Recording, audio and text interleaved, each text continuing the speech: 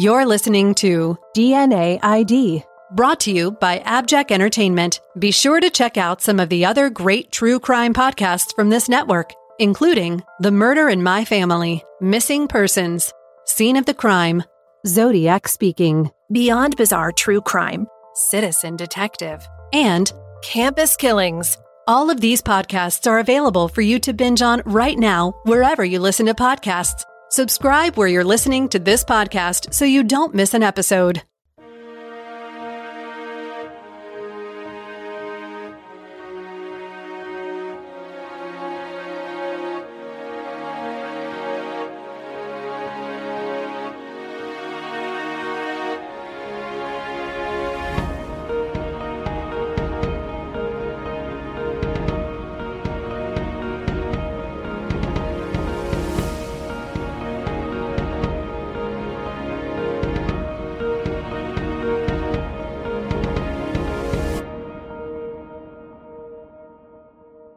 On Saturday, October 15th, 1983, a trapper checking his fox traps in a fallow farm field in rural Jasper County, Indiana, stumbled on a partial skull. He turned it over and wondered whether it was a monkey skull. He called the Jasper County Sheriff's Office around 9 a.m.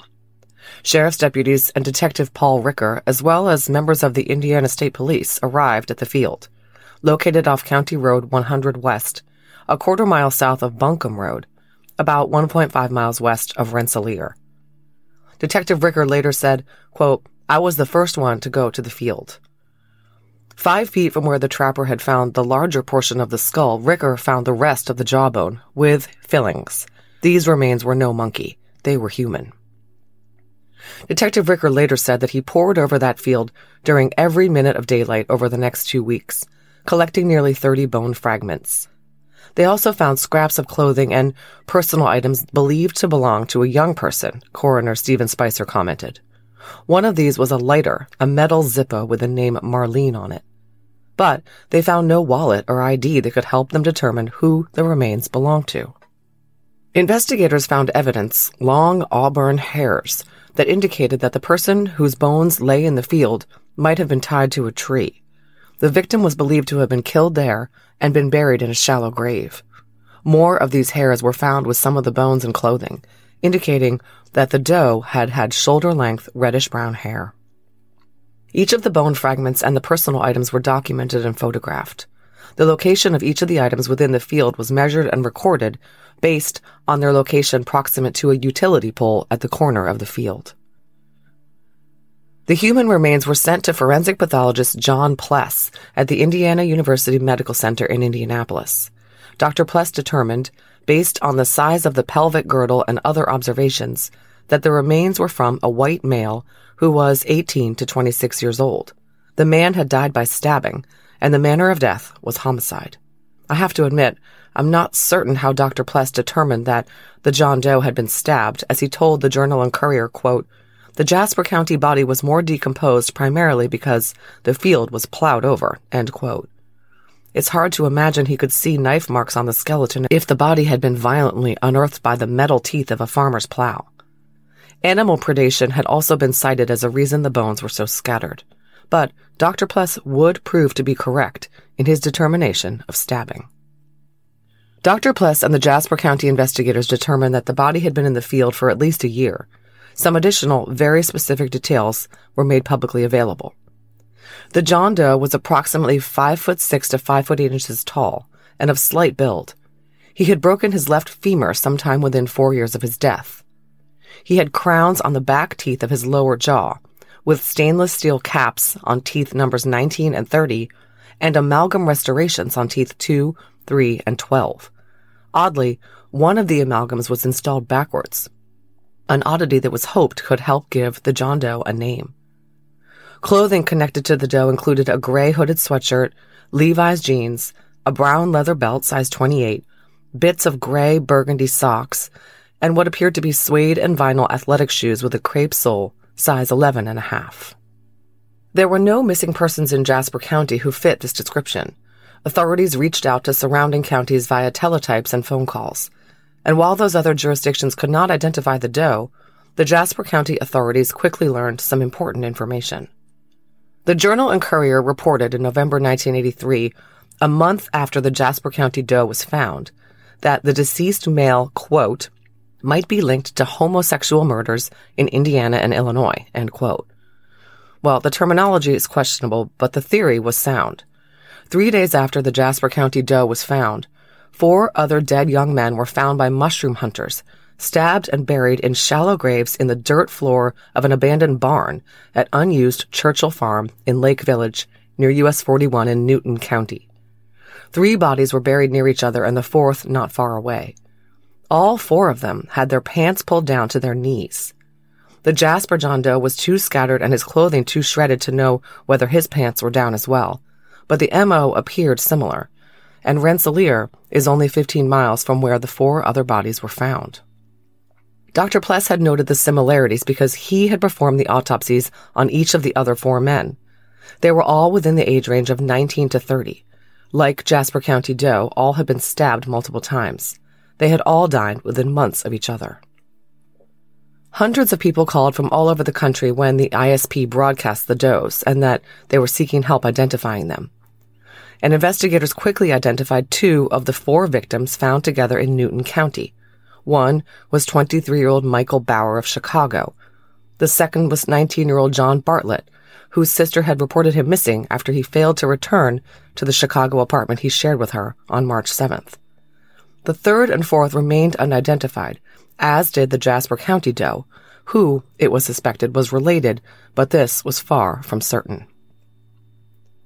Indiana authorities soon acknowledged that these 5 victims, found in Newton and Jasper counties, were just the tip of the iceberg. The Indiana State Police were investigating a total of 19 deaths, all with substantially the same circumstances. Young, primarily white men who had died after being stabbed, and were found with their pants down after being hastily and clumsily buried all within the past year.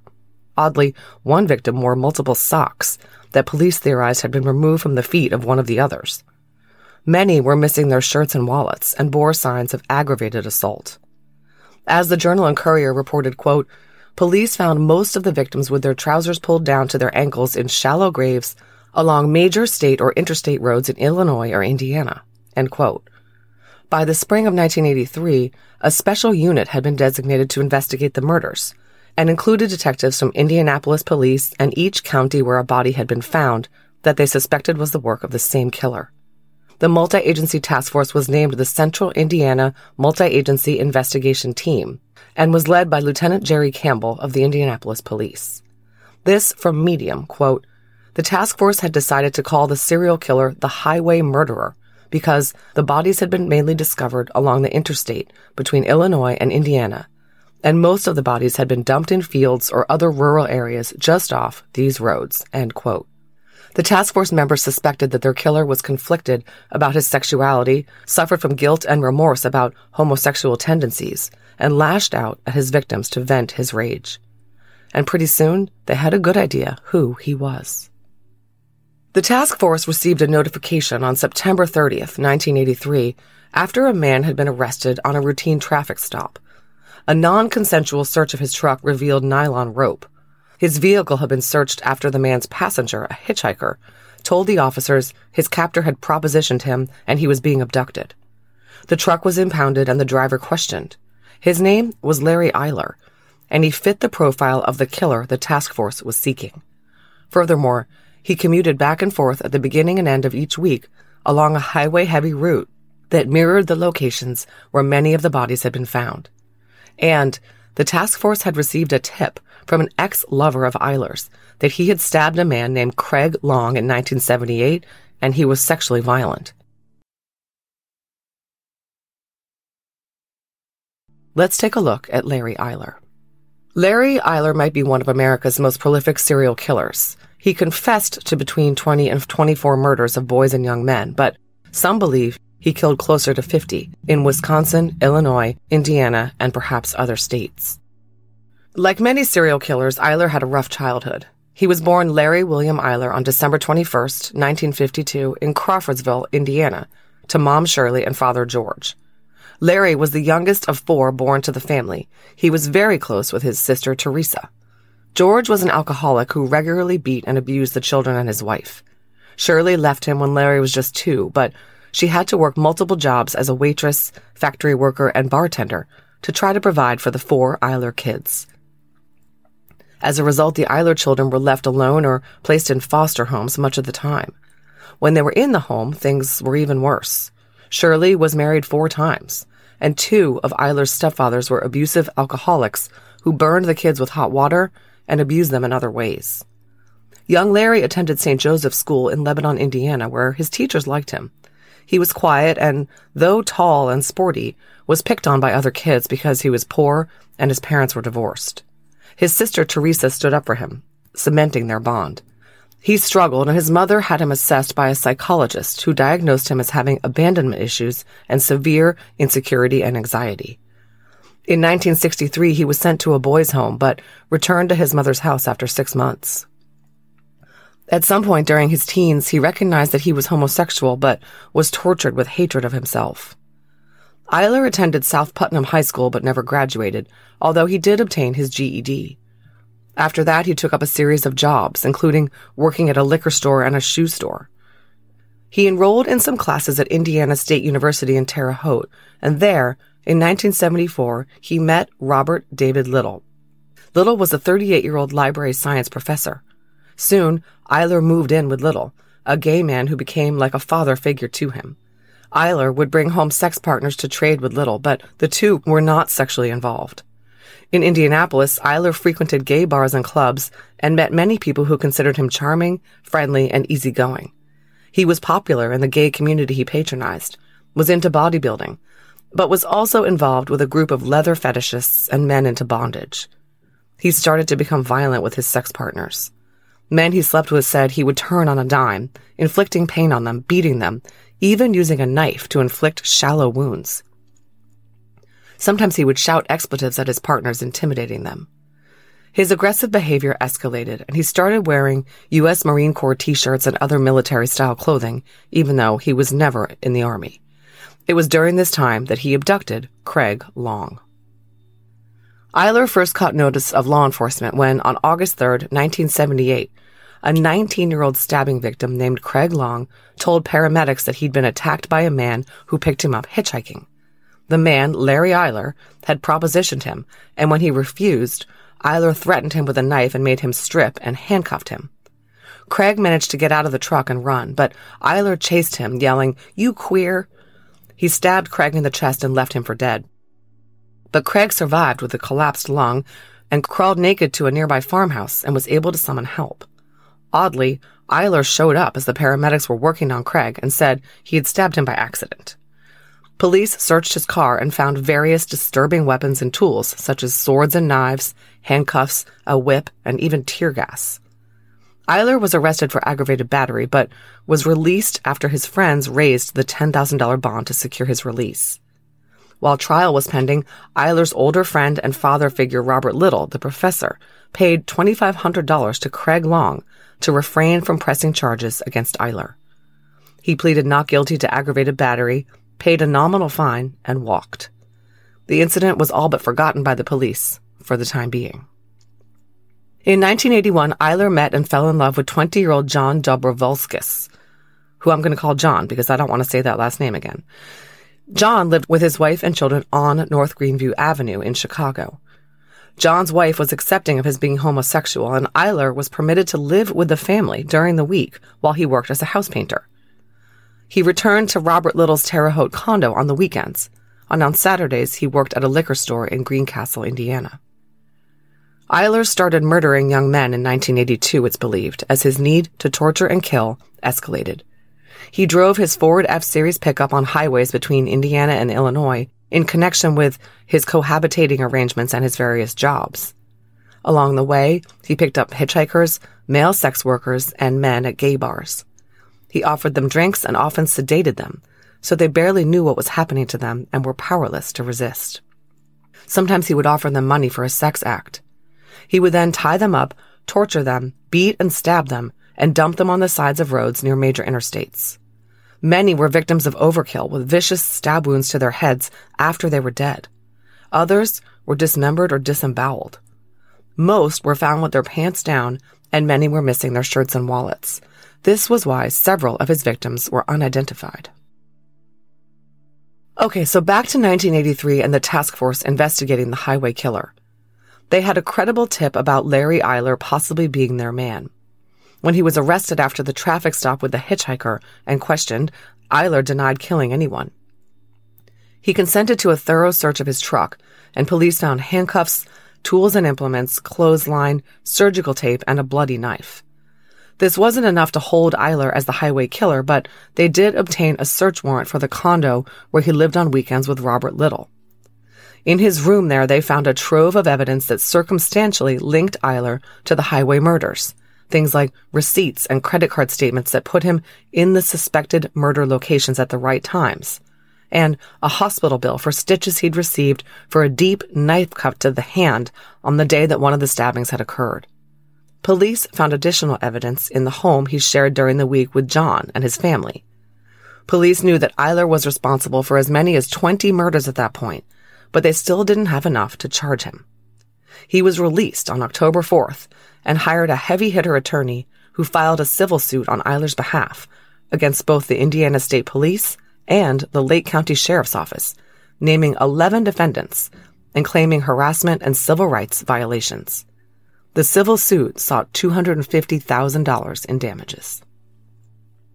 Meanwhile, police were frantically working to get Eyler on something. They thought their best chance was to nail him for the murder of 28-year-old Ralph Calise, who had been found in a field in northeastern Illinois on August 3rd. Ralph had been stabbed 17 times and buried in a shallow grave with his pants around his ankles. At the scene, investigators collected fresh boot and tire print impressions that they believed came from the killer. And in the search of Eyler's condo, they had found boots that they believed had made the boot prints, and Eyler's non-matching tires could have made the tire tracks at Calise's scene.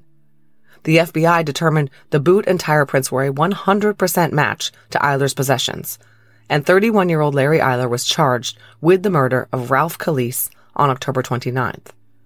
I'm not going to get into the complexities of this whole thing, but in essence, the case against Eyler was thrown out after the judge held that the evidence against him was the fruit of the poisonous tree.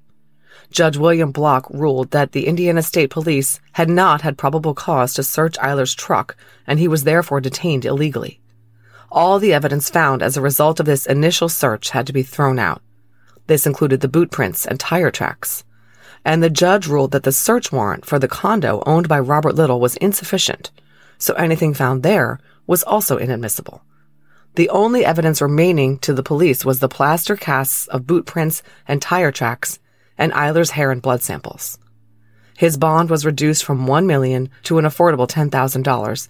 It was paid, and he was released on February 6, 1984. It was a major screw-up by the Indiana State Police, and it meant that Larry Eyler walked free to kill again. Prosecutors appealed Judge Block's ruling, but failed. Eyler moved to a new apartment in Chicago, largely financed by Robert Little. In August 1984, Eyler was arrested for the August 19th murder and dismemberment of 16-year-old sex worker Danny Bridges. He'd gotten the teen to the apartment where he was now living, stabbed and beat him to death, and cut him up in the tub. He carried the body parts to a dumpster in trash bags, but a janitor in the building named Joseph Bala found them. Bala had seen Eyler carrying the heavy bags, and another janitor saw Eyler placing them in a dumpster that was off-limits to tenants. He opened a bag and found a leg. Eyler's prints were all over the bags. Luminol in his apartment lit up, and Daniel's blood was found in numerous places throughout the residence. Receipts for a new hacksaw found in the apartment showed that Eyler had recently purchased it. Eyler was charged with murder on August 22, 1984, and held at the Waukegan, Illinois jail on $1 million bond. This time, it did not go well for him. He pleaded not guilty, but he would never be free again. Eyler's trial commenced on July 1, 1986 in Cook County. Again, I'm not going to go into the whole trial, which was lengthy and involved, with multiple witnesses testifying against Eyler, such as Robert Little and Eyler's lover John, who had helped him clean up the scene, as well as 4 character witnesses testifying on Eyler's behalf, including his mother. In the end, Eyler was found guilty of the aggravated kidnapping, unlawful restraint, and the murder of Daniel Bridges. On October 3rd, Judge Urso sentenced Larry Eyler to death by lethal injection. Urso made the following statement, quote, "The senseless and barbaric murder of a 16-year-old boy, a killing which was so brutal it defies description, shows me your complete disregard for human life.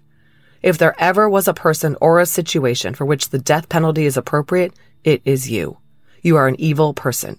You truly deserve to die for your acts. I thereby sentence you to death for the murder of Danny Bridges committed during the course of his aggravated kidnapping." End quote.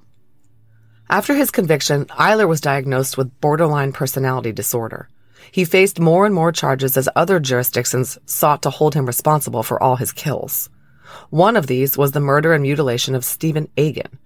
Eyler said he would plead guilty to his part in this killing, but maintained that Robert Little was a willing accomplice. Little was arrested, and Eyler testified against him at his trial, which commenced on August 11, 1991. A jury deliberated for 4 hours before finding Little not guilty on all charges. Meanwhile, Eyler was slapped with another 60 years for Egan's murder. Eyler's death sentence was appealed, as in Illinois, death penalty cases are automatically appealed to the state Supreme Court.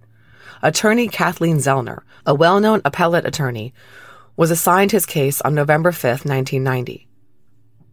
Eyler did not want the death penalty, and he and Zellner came up with the idea to have him confess in detail to multiple murders in exchange for life without parole. Eyler and Zellner started compiling a list of the murders he'd committed, the dates, times, locations, and victims, and the circumstances of the victims' deaths. The list amounted to 21 slayings Eyler had committed that he had not already been charged with. Authorities in the 10 counties with suspected Eyler murders were receptive to the deal, anxious to close the cases and provide answers to the victims' families. But Jack O'Malley, the Cook County State's attorney, rejected Eyler's offer to negotiate, calling it revolting and repugnant. It was a stalemate. Then, in late 1993, Eyler became ill. He died of AIDS at the Pontiac Correctional Center on March 6, 1994, at age 41. On March 8th, with Eyler dead just 48 hours, his attorney Kathleen Zellner called a press conference. She announced the release of a lengthy confession document written by her and Larry Eyler prior to his death. This was the detailed list of murders he admitted to committing between 1982 and 1984. He provided details only the murderer would know for all 21 homicides. 17 of these he committed alone. The other 4, he claimed, were done with the assistance of Robert Little. He admitted to dumping many of the victims along roadways near major interstates, primarily US 41 in Indiana and I-57 in Illinois, and maintained that he would bury Illinois victims in Indiana and Indiana victims in Illinois in order to obfuscate investigations into their deaths.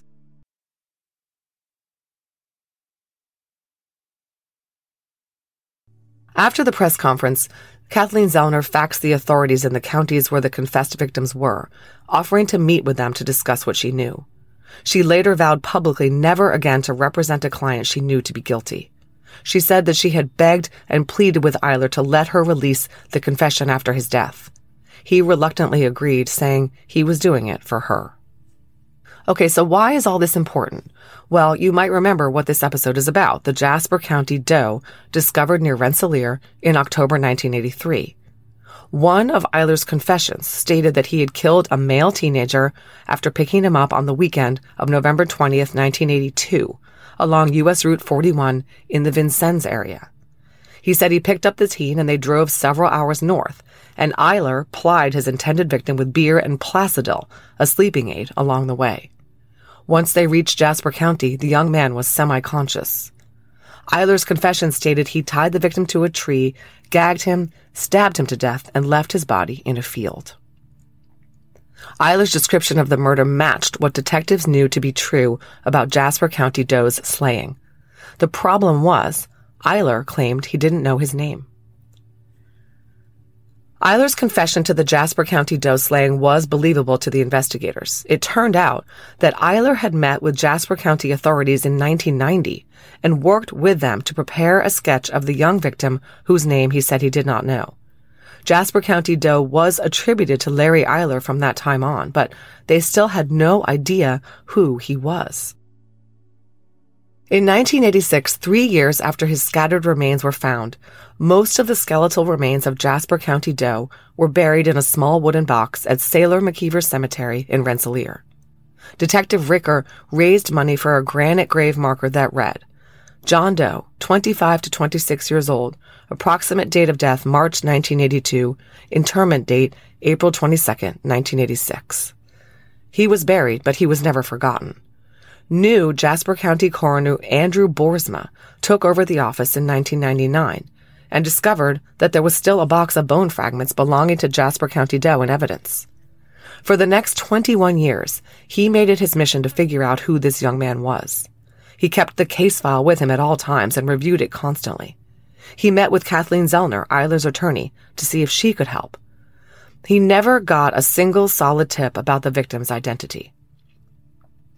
Starting in 2009, Boersma started working with ISP Detective Dave Andrews and the Newton County coroner to try to identify the Indiana victims of Larry Eiler. They met monthly to compare notes on what they had uncovered. In 2013, they were still at it. They released forensic sketches of the 2 Newton Does at this time, but the Jasper County Doe was missing a facial segment part of his skull, so just a photo of the Zippo lighter was released with a request for information. In 2018, with significant advances in DNA technology having been made, Coroner Boersma obtained a disinterment order to exhume Jasper County Doe. Forensic anthropologists retrieved the remains from the now deteriorated wooden box, cleaned and cataloged the bones, and collected portions for DNA testing. Then Detective Andrews sent a femur section to the University of North Texas, which was able to obtain an STR profile of John Doe after a complex 9-month-long extraction process. The profile was entered into CODIS's Unidentified Human Remains database, and there were 2 possible candidates who came up due to some shared STR markers.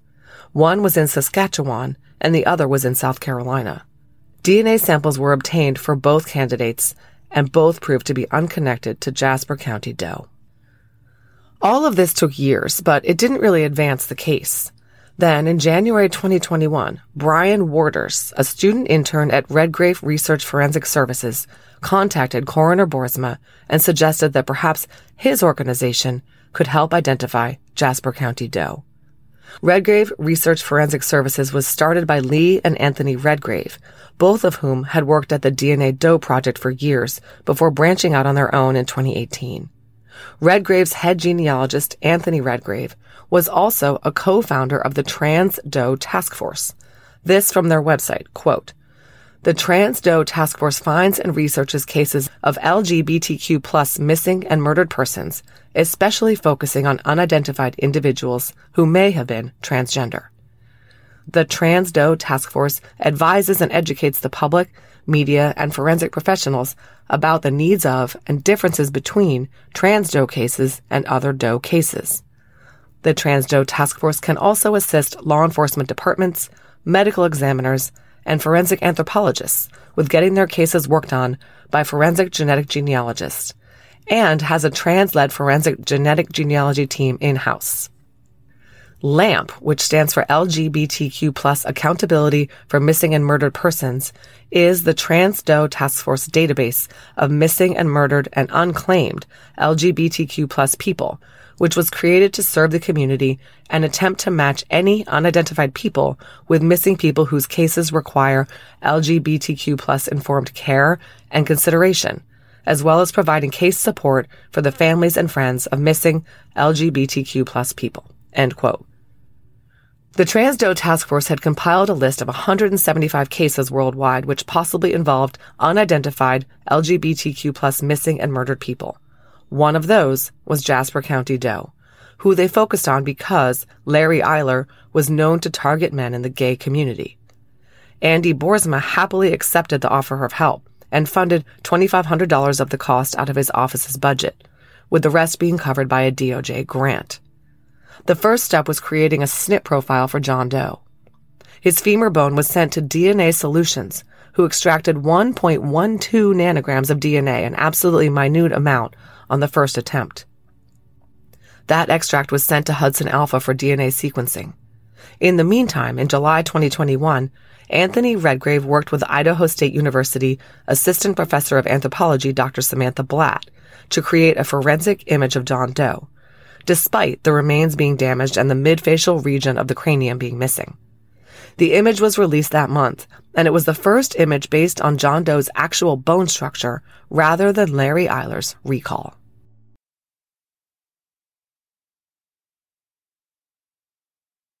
In September 2021, the DNA sequencing data was ready, and it was sent to Kevin Lord of Sabre Investigations for bioinformatics on September 8th. Redgrave prepared to start the genealogy research, staffing the case with 12 LGBTQ genealogists and researchers. By September 10th, Redgrave had a SNP profile uploaded to GEDmatch. There were 67 DNA relatives in the database. The top DNA relatives shared 110 centimorgans with John Doe, about 1.48% of the DNA. This is a half-second cousin or a second cousin once removed, generally. Matches 2 and 3 shared 95.6 and 86.5 centimorgans, respectively. Matches 4 to 10 were all in the 73 to 54 centimeter range. It was very promising. The genealogy team built a tree consisting of 10,000 family members, all the way back to ancestors in the 1700s. The ancestral marriage linking both sides of John Doe's family tree was revealed on September 15th, and that led to the identification of the Doe's likely grandfather. By the 18th, after 6 days of round-the-clock work, the Redgrave team had what they termed a candidate for identification. On the 20th, they reported their findings to coroner Andy Boersma as a highly scientific tip. Their theory was that the John Doe's name was William Joseph Lewis. The position he occupied in the massive family tree aligned with the researchers' theory of where the John Doe fit in. And there were no proof of life records for William Joseph Lewis since 1982, and no death record either. He was the only person in the right position in the family tree who was totally unaccounted for. It was time to confirm Redgrave's theory.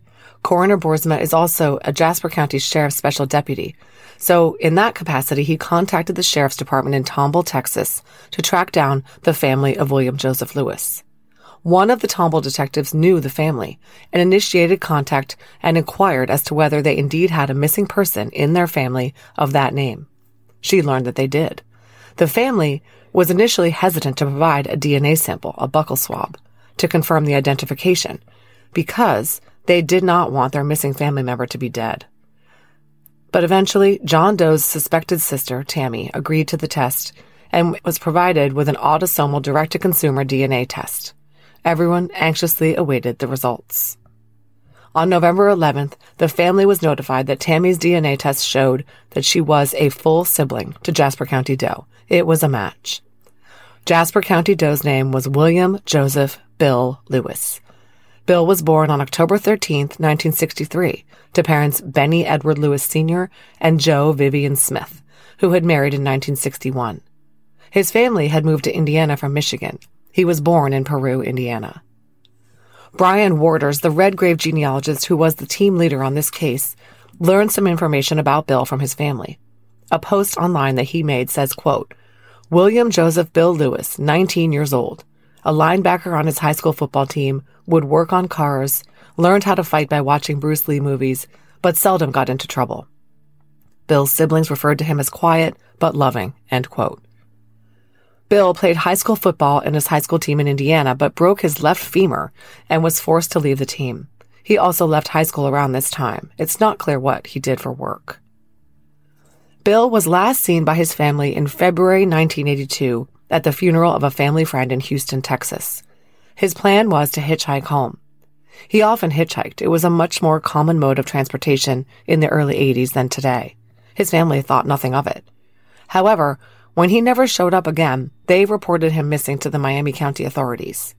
However, the missing persons report was vague and didn't align well enough with the Jasper County Doe characteristics to facilitate an identification. As Jasper County Coroner Andy Boersma later clarified, quote, everything sat at a standstill. Other than what identifying markers we had, which was a crooked tooth and the jaw, a silver crown or cap, that stuff was entered into the database that the state police and the FBI had, but none of the family had entered anything like that in his missing persons report, end quote. So, The few unique aspects of the Jasper County DOE were not mentioned in the missing persons report, and it led nowhere, even though Bill Lewis was in Indiana all those years under the name John Doe. More from Brian Werder's post, quote, Bill's mother passed away 2 years ago not knowing what had happened to her son. She had said that even though I have 8 children, I love each and every one of them. When one is missing, a piece of a mother's heart is missing, end quote. In fact, in the early 90s, Bill's mother had written to Unsolved Mysteries, begging the show to feature her missing son. Oxygen shared some parts of her letter. It said, quote, I don't know if he's alive or dead. If I just knew something, I could put my mind at ease. There isn't a day that goes by where I don't think about him. Since Bill disappeared, I've had an empty hole in my life. Jasper County Coroner Andy Boersma held a press conference on December 2nd, 2021, announcing the identification of Bill Lewis. Boersma said he had spent the past 21 years of his life committed to solving the case because, quote, this is somebody's kid. He wasn't alone in his resolve. Many people were in attendance at the presser who had worked on the case over the years. One of these was the original detective on the case, Paul Ricker. If you recall, Larry Eiler confessed that he killed a teenager in Jasper, Indiana after picking him up hitchhiking on Route 41 in Vincennes. Detective Ricker spoke at the press conference and said he didn't have words to describe how he felt after all this time. He had been pondering the Jasper County DOE case for 28 years because the case really stuck with him. I'm tickled to death to have answers, Ricker said. Detective Ricker said that after Eiler originally mentioned a Jasper County victim, Ricker went to see Eiler in prison. Eiler wouldn't talk to him, but after his death, Kathleen Zellner confirmed the details of the crime, that Eiler really didn't recall the victim's name, and that Eiler had acted alone. Now, I want to state for the record that when I spoke directly to the coroner who closed this case, Andy Boersma, he told me in no uncertain terms that, in fact, the authorities believe that Eiler did indeed know Bill Lewis's name. He just refused to divulge it. For some reason, he relished the details about this murder and seemed to enjoy keeping the name of the victim to himself. Several of Bill Lewis's relatives were in attendance at the press conference. One was his nephew Joshua Shuck, who still resides in Peru, Indiana, even though the remainder of the family has relocated to Texas. He said that he wasn't born in time to meet his Uncle Bill, but that, quote, my dad said he just disappeared. He was there one day and gone the next. He said his father, Bill's brother, always joked that the mob had killed Bill because his disappearance was that mysterious. Shuck said that both his aunts, Bill's sisters, had always hoped their brother would be found alive somewhere. They were taking the news that he had been killed by a serial killer pretty hard, but they were happy he'd never been forgotten. Shuck said, quote, it's rough, but the closure is nice. No one gave up, and they finally figured it out, end quote. He said his grandmother, Bill's mom, never accepted that her son was gone until the day she died in 2019. Joshua Shuck announced that the family was making arrangements to have Bill reinterred in a plot next to his father in Peru, Indiana. Coroner Boersma commented, quote, hopefully, this will give the family a little bit of rest and comfort, knowing that we can return their brother's remains and uncle's remains back to them to be placed in the cemetery at home in Peru, end quote. Since then, that has happened. In a small ceremony attended by the family, some of the investigators who helped bring Bill home, and representatives from the genealogy team who identified him. So Jasper County DOE, a.k.a. William Joseph Lewis, has been returned to his family. But what about the other unidentified Eiler victims? Remember that the names of 2 of the Newton County DOEs remained unknown. Well, one was identified in April 2021. His name was John Brandenburg Jr., a 19-year-old Kentuckian who vanished from the Chicago area in 1983. He was identified by the DNA DOE Project. The final Newton County victim, a young black male, remains unidentified. He was estimated to be just 15 to 18 years of age. Forensic genealogy is currently being used to try to identify him. Coroner Boersma tells me that he absolutely believes that Larry Eiler has additional victims.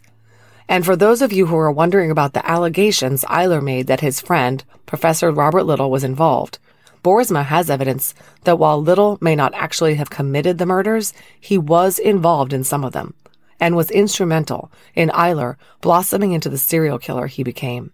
Little is currently in the wind. He moved out of state soon after his acquittal, and no one knows where he is. Thanks for listening to this episode of DNA ID. If you'd like to listen to the show ad-free and help support the show in the process, please head over to patreon.com/DNAID. And if you're interested in some fun DNA ID merch, visit the store at customizedgirl.com/s/DNAID podcast. To contact the show, please email us at dnaidpodcast@gmail.com. Follow us on social media at DNAID Podcast on Instagram, at DNAID Podcast on Twitter, or on Facebook at facebook.com/DNAID Podcast. Finally, if you want to visit our website, go to dnaidpodcast.com. You'll be able to get all the episodes of the show, leave comments on episodes that I can respond to, and you can even leave voicemails. You'll get all the latest news about the show and important updates. Find links to our social media, merch, and a lot more. It's really your one-stop shop for everything DNA ID.